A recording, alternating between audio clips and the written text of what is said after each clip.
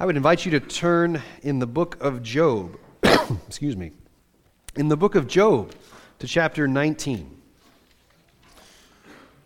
We are breaking just a bit from our series on the Psalms. We've been in the Psalms for the better part of a year, almost a year. We have a couple of months to go before it's been a whole year that we've been in the Psalter for 2022 and 2023, talking about the songs of Zion.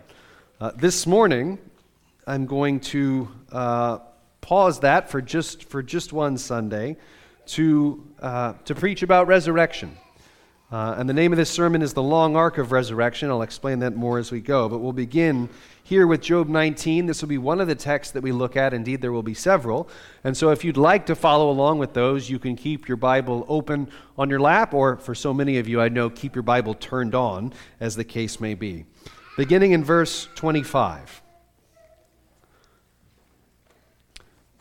Job says, "For I know that my Redeemer lives, and at the last he will stand upon the earth.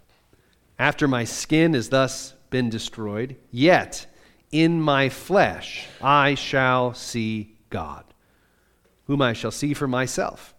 My eyes shall behold, and not another. My heart faints within me." This is the word of the Lord. And again we say, thanks be to God. It's no secret to many of you that our world, present and past, and no doubt future, there are plenty of what we might call options of religion and designs of religion. And I would submit to you that what sets Christianity apart, there are any number of things we could talk about, but you probably know the one I want to talk about this morning, which is resurrection. It is one of the unique aspects of Christianity that we believe we are saved, given salvation, and kept, and as it were, connected to God by way of a resurrected God-man, our Redeemer and Savior, Jesus Christ. The Apostle Paul says as much in 1 Corinthians chapter 15. Let's begin there. 1 Corinthians chapter 15, verse 19. The Apostle Paul says, "If in Christ we have hope in this life only, we are of all people most to be pitied." Feel sorry for us if all of our hope is just in this life. And I don't have the next verse, but you can kind of see it blurred out a bit. But in fact, Christ has been raised from the dead, the first fruits of those who have fallen asleep. Briefly, what that's talking about, Paul is saying that Jesus is resurrected from the dead, and he's the first one out of the tomb, there will be more to follow behind him. Okay? There will be more to follow behind him. Jesus is the first fruits of those who have fallen asleep, which is not Paul's way of saying he's afraid to talk about death, but rather it is that death has been mocked. And the worst death can say is, well, you're going to sleep for a little while. That's really the worst thing that death can threaten us with. Resurrection has always been part of the Christian story. It's always been part of the story because it is the answer to death. The death that began in the garden, when our first parents, Adam and Eve, ate the forbidden fruit and death entered into the world. And this problem of death is a problem that consumes our race, the human race. We are either constantly thinking about death or constantly trying not to think about it. And perhaps the most glorious word Christianity has to offer, the world, is that God has done something about it. Namely, he has written resurrection into his story. And indeed, it's always been part of his story. Now, briefly, just so we are clear, what resurrection means. It is different from simply life after death or living in heaven, going to heaven when you die. That's not resurrection. That's a heavenly afterlife in a spiritual realm. And we believe that for those who are in Christ and know Christ, then to be absent from the body is to be present with the Lord. So it is true that when Christians say, when we die, because of our faith in Christ, we are going to heaven. That's right. But that's not resurrection. Resurrection is embodied life after death. You still have your skin on, or rather, you've got new skin to put on. Many think that the Bible doesn't have much to say about resurrection until we get to Jesus, but that's actually not right at all. I'm going to begin by going to Genesis chapter 22. A familiar story to many of you. It is the account of Abraham almost sacrificing his son Isaac. Then God himself provides a sacrifice in the form of a ram. So after these things, God tested Abraham and said to him, Abraham. And Abraham said, Here I am. And he said, Take your son, your only son Isaac, whom you love, and go to the land of Moriah, and offer him there as a burnt offering on one of the mountains, which I shall tell you. This command is given from God. Now, why that is such a weird command, but the aspect of human sacrifice, setting that aside for a moment, the other reason why it's weird is that God had made promises to Abraham that were going to come through Isaac's bloodline. So what does the text say about Abraham that comes next? Abraham obeys God, takes his son, goes up on the mountain, and Isaac says to his father, My father, here I am, my son. You notice the parallel language. He said, Behold, look, the fire and the wood, but where's the lamb for a burnt offering? Abraham said, God will provide for himself the lamb for the burnt offering, my son. So they went, both of them together. Now, it does sound there like Abraham is assuming that God's going to provide an animal. That is the reassurance, anyway, that he gives to his son. But what the book of Hebrews tells us is that Abraham was at least also assuming that if the story ended in the death of Isaac, God must have plans to resurrect him. The only way that Abraham could have believed that this instruction came from God to kill his firstborn son, the one in whom God had promised that his line would run, that the blessing would come, everything that Abraham had banked all his hope on, is if he believed that God had the ability to raise Isaac from the dead. Because the promise about Isaac was a promise about Isaac's descendants. And I'd ask you to follow me closely here, everybody paying attention. If Isaac is dead, there are no descendants. It was a blood promise. There was always some notion of things in Abraham's mind. In fact, you've already got it up there. By faith, this is from the book of Hebrews. By faith, Abraham, when he was tested, offered up Isaac. And he who had received the promises was in the act of offering up his only son, of whom it was said, through Isaac your offspring shall be named. You hear the author of Hebrews walking you through the drama there. He considered that God was able even to raise him from the dead, which, figuratively speaking, he did receive him back. And so, from at least the days of Father Abraham, resurrection has been part of God's story. Abraham was assuming that if this is how it's going to go, then God will raise him from the dead. Or how about the text we started with? Job chapter 19, verses 25 through 27. I know that my Redeemer lives, and at the last he will stand upon the earth. After my skin has been thus destroyed, yet in my flesh I shall see God. Notice what he's saying. I know that my Redeemer lives, and at the last he will stand upon the earth. And after my skin has been destroyed, after I've got no body left, I will see God in my body. Well, how are you going to manage that, Job? Job says, after my body's been destroyed, after my flesh is rotted in the grave, yet I will see God. He doesn't say, I'm going to go to heaven when I get there, and in my spirit form, I will see God. No, he says, in my flesh I will see God, which means he has a sense that his body's going to come back to life. I myself will see him with my own eyes. He says then in the next bit, right? I shall see God, whom I shall see for myself, and my eyes shall behold, and not another, right? So I'm going to look on my Redeemer with my eyeballs. Now, it is possible, I think even likely, that Job was written before Genesis. Not that Job happened before Genesis, that would be impossible, but Job was probably written before Genesis was, so we're talking some pretty early stuff. So how is it that Job already knows about a Redeemer that's going to give him resurrection? All I can tell you is that the united answer of commentators is, good question.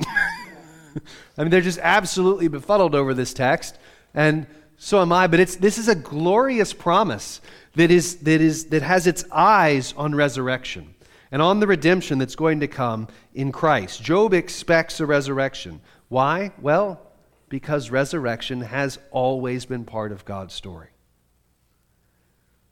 We're going to go now to Ezekiel chapter 37, a passage that is probably familiar to a lot of you. Ezekiel is standing in the middle of a valley. The hand of the Lord was upon me. He brought me out in the spirit of the Lord, set me down in the middle of the valley. It was full of bones. He led me around among them, and behold, there were very many on the surface, and behold, they were very dry. So there are bones, and if you didn't get that they were dead, they're also dry. Right? There is no life here. That's the point. And he said to me, Son of man, can these bones live? And I love his answer. Like, oh Lord, it's like Ezekiel knows enough by now to not presume to know the answer to God's questions. So he just says, Lord, you know, I'm not certain what you're doing. Then he said to me, prophesy over these bones and say to them, dry bones, hear the word of the Lord. So preach to dead bones. Thus says the Lord God to these bones, behold, I will cause breath to enter you, and you shall live. And I will lay sinews upon you, and will cause flesh to come upon you, cover you with skin, put breath in you, and you shall live. Do you hear how almost like a hammer on an anvil, it's hammering again and again and again, that what we're talking about is physical flesh and physical, physical breath, so to speak. All right? So, I mean, you've got a sort of like anatomy, biology words going on here to make it extra clear so that you will know that I am the Lord. All right? And so, in the vision that Ezekiel has, the bones are not alive. Not only are they not alive, they're dry. And then the bones are connected, flesh covers them, but they're still not alive until the Spirit of God comes and raises them up. Let's keep going. A sound, and behold, a rattling, and the bones came together. And I looked, and behold, sinews on them, and flesh had come upon them. Skin had covered them, but there was no breath in them. Then he said to me, prophesy to the breath. Prophesy, Son of man. Say to the breath, thus says the Lord Yahweh, come from the four winds, O breath, and breathe on these slain, that they may live. So I prophesied as he commanded me. The breath came into them. They lived and stood on their feet, an exceedingly great army. So the Spirit of God comes, raises them up until they all stand as a mighty army. Now, just so you know, it's worth noting that a number of scholars want to say at this point that this text is about the restoration of Israel as a nation. So the nation is spiritually dead, the dry bones, languishing in exile. God's going to bring them back to life and back to their land. And that's true enough. But what sort of imagery does God give to his people? He gives them resurrection imagery. Not just coming back to life in a spiritual sense, but getting all your flesh back. All I'm trying to say so far is that resurrection was part of Israel's theology, part of their hope, part of their expectation. It certainly was part of what we might call their theological imagination. It was always part of their story. And then when we get to the New Testament, what do we see? We see Jesus start raising people from the dead, right? Like the widow's son in Luke chapter 7, or probably the most famous one next to Jesus himself is the account of Lazarus in John 11. In the Gospels, we learn a couple of things about the theological doctrine of resurrection in Jesus' day. The first thing we learn is that most Jews believe in a resurrection day, also called the day of the Lord, when all the dead would rise at the end of the world, at the end of the ages, and be judged by God. Okay? The second thing we learn in the Gospels is that there's a group of guys in Jesus' day called the Sadducees, and they rejected the idea of resurrection entirely. As one has observed, I believe it's from the Evangelical Dictionary of Theology, the Sadducees repudiated the notions of resurrection and rewards and punishments after death. According to Josephus, who's a Jewish historian, they even denied the immortality of the soul. So basically, you died and that was it, right? Just that was it. You were done for. In fact, there's this moment in Mark chapter 12, if we can go there now, where the Sadducees come to challenge Jesus about this very thing. It's one of my favorite stories in all of the New Testament, in all the Gospels. So the Sadducees came to him, and Mark gives you the footnote so you know what's going on. The Sadducees come to him who say there is no resurrection. And they asked him a question. saying, "Teacher, Moses wrote for us that if a man's brother dies and leaves a wife but leaves no child, the man must take the widow, raise up offspring for his brother." Okay, so then they tell him a story. There were 7 brothers. First took a wife, and when he died, left no offspring. Second took her, likewise died, leaving no offspring. The third likewise, and the 7 left no offspring. Last of all, the woman, you almost want to put in there, finally also died. Right? Now, if that sounds absurd, it's meant to. Right? The goal of the Sadducees here is not to inquire earnestly about a legal matter. They're trying to mock the idea of resurrection. Here's what they're saying. In the resurrection, in the resurrection, Jesus, right? We don't buy that. When they rise again, that's going to be really awkward. Right? That's what they're trying. They're trying to make a joke of resurrection. To say, so when they get up out of their graves, that's going to be really uncomfortable. Whose wife is she going to be? Okay. Jesus said to them, "Is this not the reason you are wrong?" Which is a great way to start a question, right? Is this not the reason you're wrong? Because you know neither the Scriptures nor the power of God. For when they rise from the dead, there's Jesus' take on the matter. There's his theological position. They neither marry nor are given in marriage, but are like angels in heaven. And as for the dead being raised, have you not read in the book of Moses, in the passage about the bush, how God spoke to him, Moses at the burning bush, saying, "I am the God of Abraham, the God of Isaac, and the God of Jacob." Now, the reason why that matters is because Abraham, Isaac, and Jacob, during the moment at the burning bush, all had one thing in common, namely, they were dead. Okay? And God didn't say, "I used to be the God of Abraham, Isaac, and Jacob." He said, "I am the God of Abraham, Isaac, and Jacob." The correlate, therefore, those 3 must still be alive.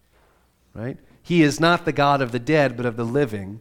You are quite wrong. Now, Jesus says they're wrong. In passing, I just want to note, Jesus' entire argument hangs on a verb tense, which is really kind of wild to think about. So that's how committed Jesus is to the Scriptures. That's how committed we are to the Scriptures. No less so than Jesus, whose entire argument there hangs on a verb tense in a sentence. So Jesus affirms the resurrection because he understands it's always been part of the story. So what about Resurrection Day? I mentioned that earlier. In John chapter 11, Lazarus dies. Lazarus was a friend of Jesus. He was also the brother of Mary and Martha. Jesus comes to Bethany, where they lived. And by this time, Lazarus had been dead for 4 days. And Jesus says to Martha in John 11, right, he found that Lazarus had been in the tomb for 4 days. Bethany was near Jerusalem, about 2 miles off. Many of the Jews had come to Martha and Mary to console them concerning their brother. So when Martha heard that Jesus was coming, she went and met him, but Mary remained seated in the house. Martha said to Jesus, "Lord, if you had been here, my brother would not have died. But even now I know that whatever you ask from God, God will give you." Jesus said to her, "Your brother will rise again." Martha said to him, "I know that he will rise again in the resurrection on the last day." That's the Resurrection Day doctrine. Okay? She's saying, I know, Jesus, I know what you're talking about, right? I know that eventually a day is going to come where he and me and Mary and the rest of us are going to rise again, and we'll see him then. Jesus said to her, it's on the banners, "I am the resurrection and the life. Whoever believes in me, though he die, yet he shall live, and everyone who lives and believes in me shall never die. Do you believe this?" She said to him, "Yes, Lord, I believe that you're the Christ." In other words, Martha tells him, "Yes, I know you're talking about Resurrection Day." And in response, he says, "I am the resurrection." What's going on there? Jesus is putting himself in the center of her theology of resurrection. It's not just that there's a resurrection on the last day, but it is that there is no resurrection apart from Jesus on the last day. It is not just that he is capable of doing the miraculous work of raising Lazarus from the dead. Rather, Jesus is the one who makes the whole concept of resurrection possible in the first place. And that is finally demonstrated in his own spectacular resurrection. And yet, Jesus' resurrection is unique. The other resurrections are resurrections, true enough, the ones that happen in the Bible, but they are not the model. They're not the archetype. What is really interesting about Jesus' resurrection, he gets out of the grave with his body, but it's also a changed body. We know that it is his body because he's still bearing the marks. The wounds are still there. That's one of the main points of John 20. We go there next, please. So 8 days later, his disciples were inside. Thomas was with them. You remember Thomas after he'd expressed his doubts. Although the doors were locked, John's very explicit about this, Jesus came and stood among them and said, "Shalom, peace be with you." Then he said to Thomas, "Put your finger here and see my hands, and put out your hand and place it in my side. Do not disbelieve, but believe." Notice that apparently, Jesus' resurrected body can pass through walls and locked doors. I note in passing, that's really cool. But notice the emphasis that John puts on the wounds. Jesus says, here they are. Right? Go ahead and touch them. Why were his wounds preserved? His pierced hands, the wound in his side from the spear. So that the disciples and we the readers would know for certain this is the same man. This is the same guy that he was before the crucifixion. And that's what causes Thomas to worship, my Lord and my God. What we are promised in the New Testament is that we will be given a resurrection body that won't, indeed that can't, die. Indeed it can't wear out. That is why, by the way, Lazarus, for example, was not the prototype. Jesus is the prototype. Lazarus was raised from the dead, and then someday he died again. In fact, today, if you travel to Israel and go to the town of Bethany, there is a sign that apparently greets you and reads, "Welcome to Bethany, home of Lazarus, twice dead, friend of Jesus." Lazarus walked out of the grave. A day did come later when he was carried back into it. What an odd funeral that must have been, right? I mean, don't you get the sense they were just kind of probably waiting about 4 days just to make sure. But he walked out of the grave. Some years later, he was carried back in. And one day he will walk out a second time to walk and to run forever. This is our ultimate hope. Not just to exist in heaven as spirit beings, but to climb out of our graves with restored resurrection bodies that will breathe and sing and eat and drink and run forever. So in that sense, it's okay to say that heaven is our hope and that we're looking forward to heaven, but heaven is an intermediate state. It's a stopping point until Jesus returns, and then we will return with him. Paul even says his ultimate hope is not heaven. 2 Corinthians chapter 5, verses 1 through 5. Paul says, "We know that if the tent, that is our earthly home, our earthly body is destroyed, we have a building from God, a house not made with hands, eternal in the heavens. For in this tent we groan, longing to put on our heavenly dwelling, if indeed by putting it on we may not be found naked. For while we are still in this tent, we groan being burdened. Not that we would be unclothed and just be a spirit floating around, but that we would be further clothed, so that what is mortal may be swallowed up by life. He who has prepared us for this very thing is God, who has given us the Spirit as a guarantee."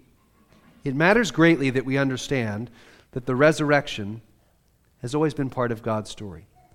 You see, Paul's hope is not to be unclothed, but to be further clothed, to be given an unkillable resurrection body, a body like Christ's glorious body. A body that will live and work and eat and breathe and sing in a renewed earth and in the very presence of God. Sometimes we talk like heaven is our final destination, but heaven is our waiting room, y'all. We who die and go to heaven will be with Christ until it is time for his return, at which point the scriptures say those in heaven will join him in his return, in his descent, if you like, and the dead will rise, and we will live in a renewed, restored creation. Now, why does this matter? Well, one thing it tells us, and this is worth its own sermon that we don't have time for this morning, but at the very least it says apparently God cares a lot about our bodies and about our flesh. That our flesh is not just like a meat sack to carry around our souls. That's not how Christians think. That's never been Christianity. Our bodies matter. The fact that our Lord Jesus took on a body should forever convince us that Jesus cares about bodies. Death is not, by the way, death is not the end of existence. Intuitively we know that, but I think sometimes we speak as though death is the end of existence. Death, that is not the definition of death. The definition of death is the splitting of body and soul. That's what death is. But it's not the end of existence. You keep on existing after death. And so that's why at funerals and at memorial services, don't say, if you're like at a visitation or a wake and the body's there in the casket, don't say, oh, that's not really him. That's not really her, right? She's no longer with, no, his or her spirit is in heaven. That's true. But that is still them. That's still him. That's still her. That body in the casket is the body that Jesus bled and died for. It is the body that one day he's going to resurrect. Now, if by then decomposition is such that there's not much left in the casket, then Jesus is going to reconstitute the atoms. I'm trusting him with that and not worried about it. But that's the body that Jesus is going to resurrect and transform on the last day. This is why Christians care about what we do with our bodies, how we conduct ourselves, present ourselves, clothe ourselves. It's why the scriptures forbid fornication or adultery, because what we do with our bodies really matters. It's why God forbids murder, because how we treat other people's bodies really matters. So God created man and woman with distinction because our bodies matter. It's part of why we gather for worship regularly, because you're not just a floating spirit. You're an embodied soul. And God calls you to worship him alongside other embodied souls. It's why Jesus communicates his grace to you by putting water on your body in baptism, by putting bread and wine into your body at the Lord's table.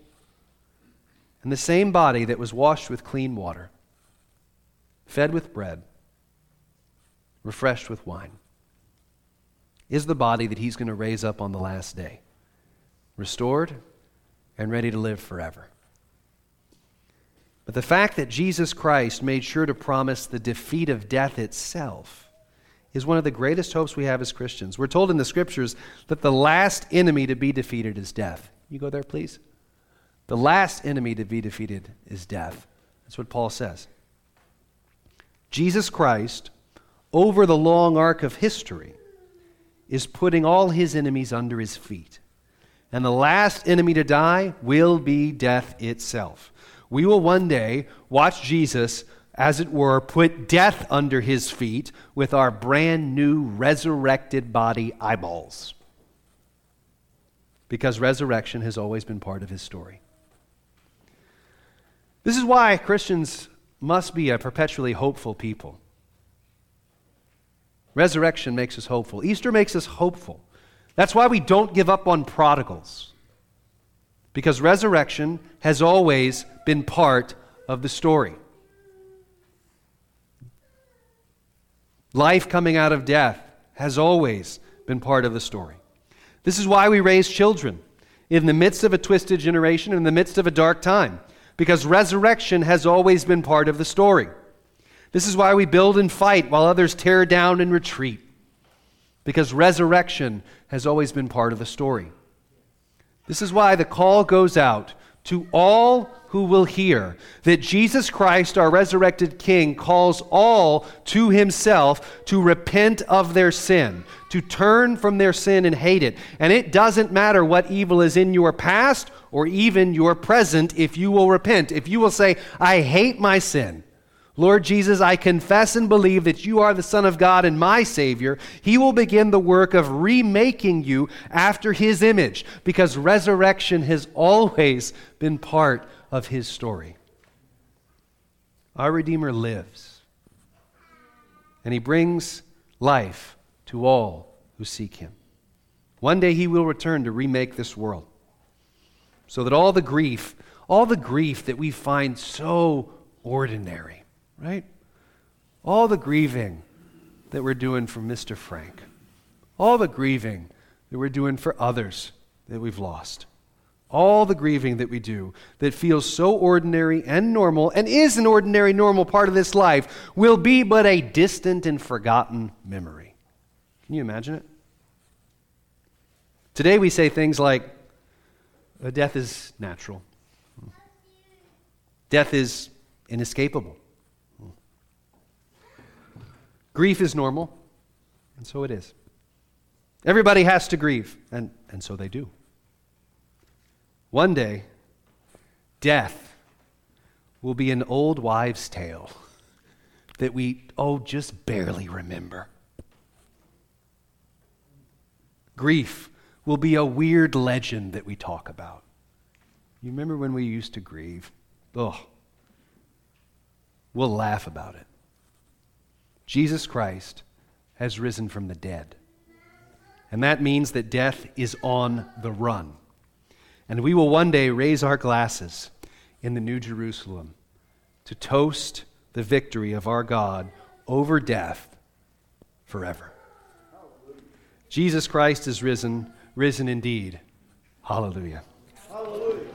Indeed, our Father, we ask that you would bless these words this morning and cause our hearts to rejoice again in the good news of the resurrection.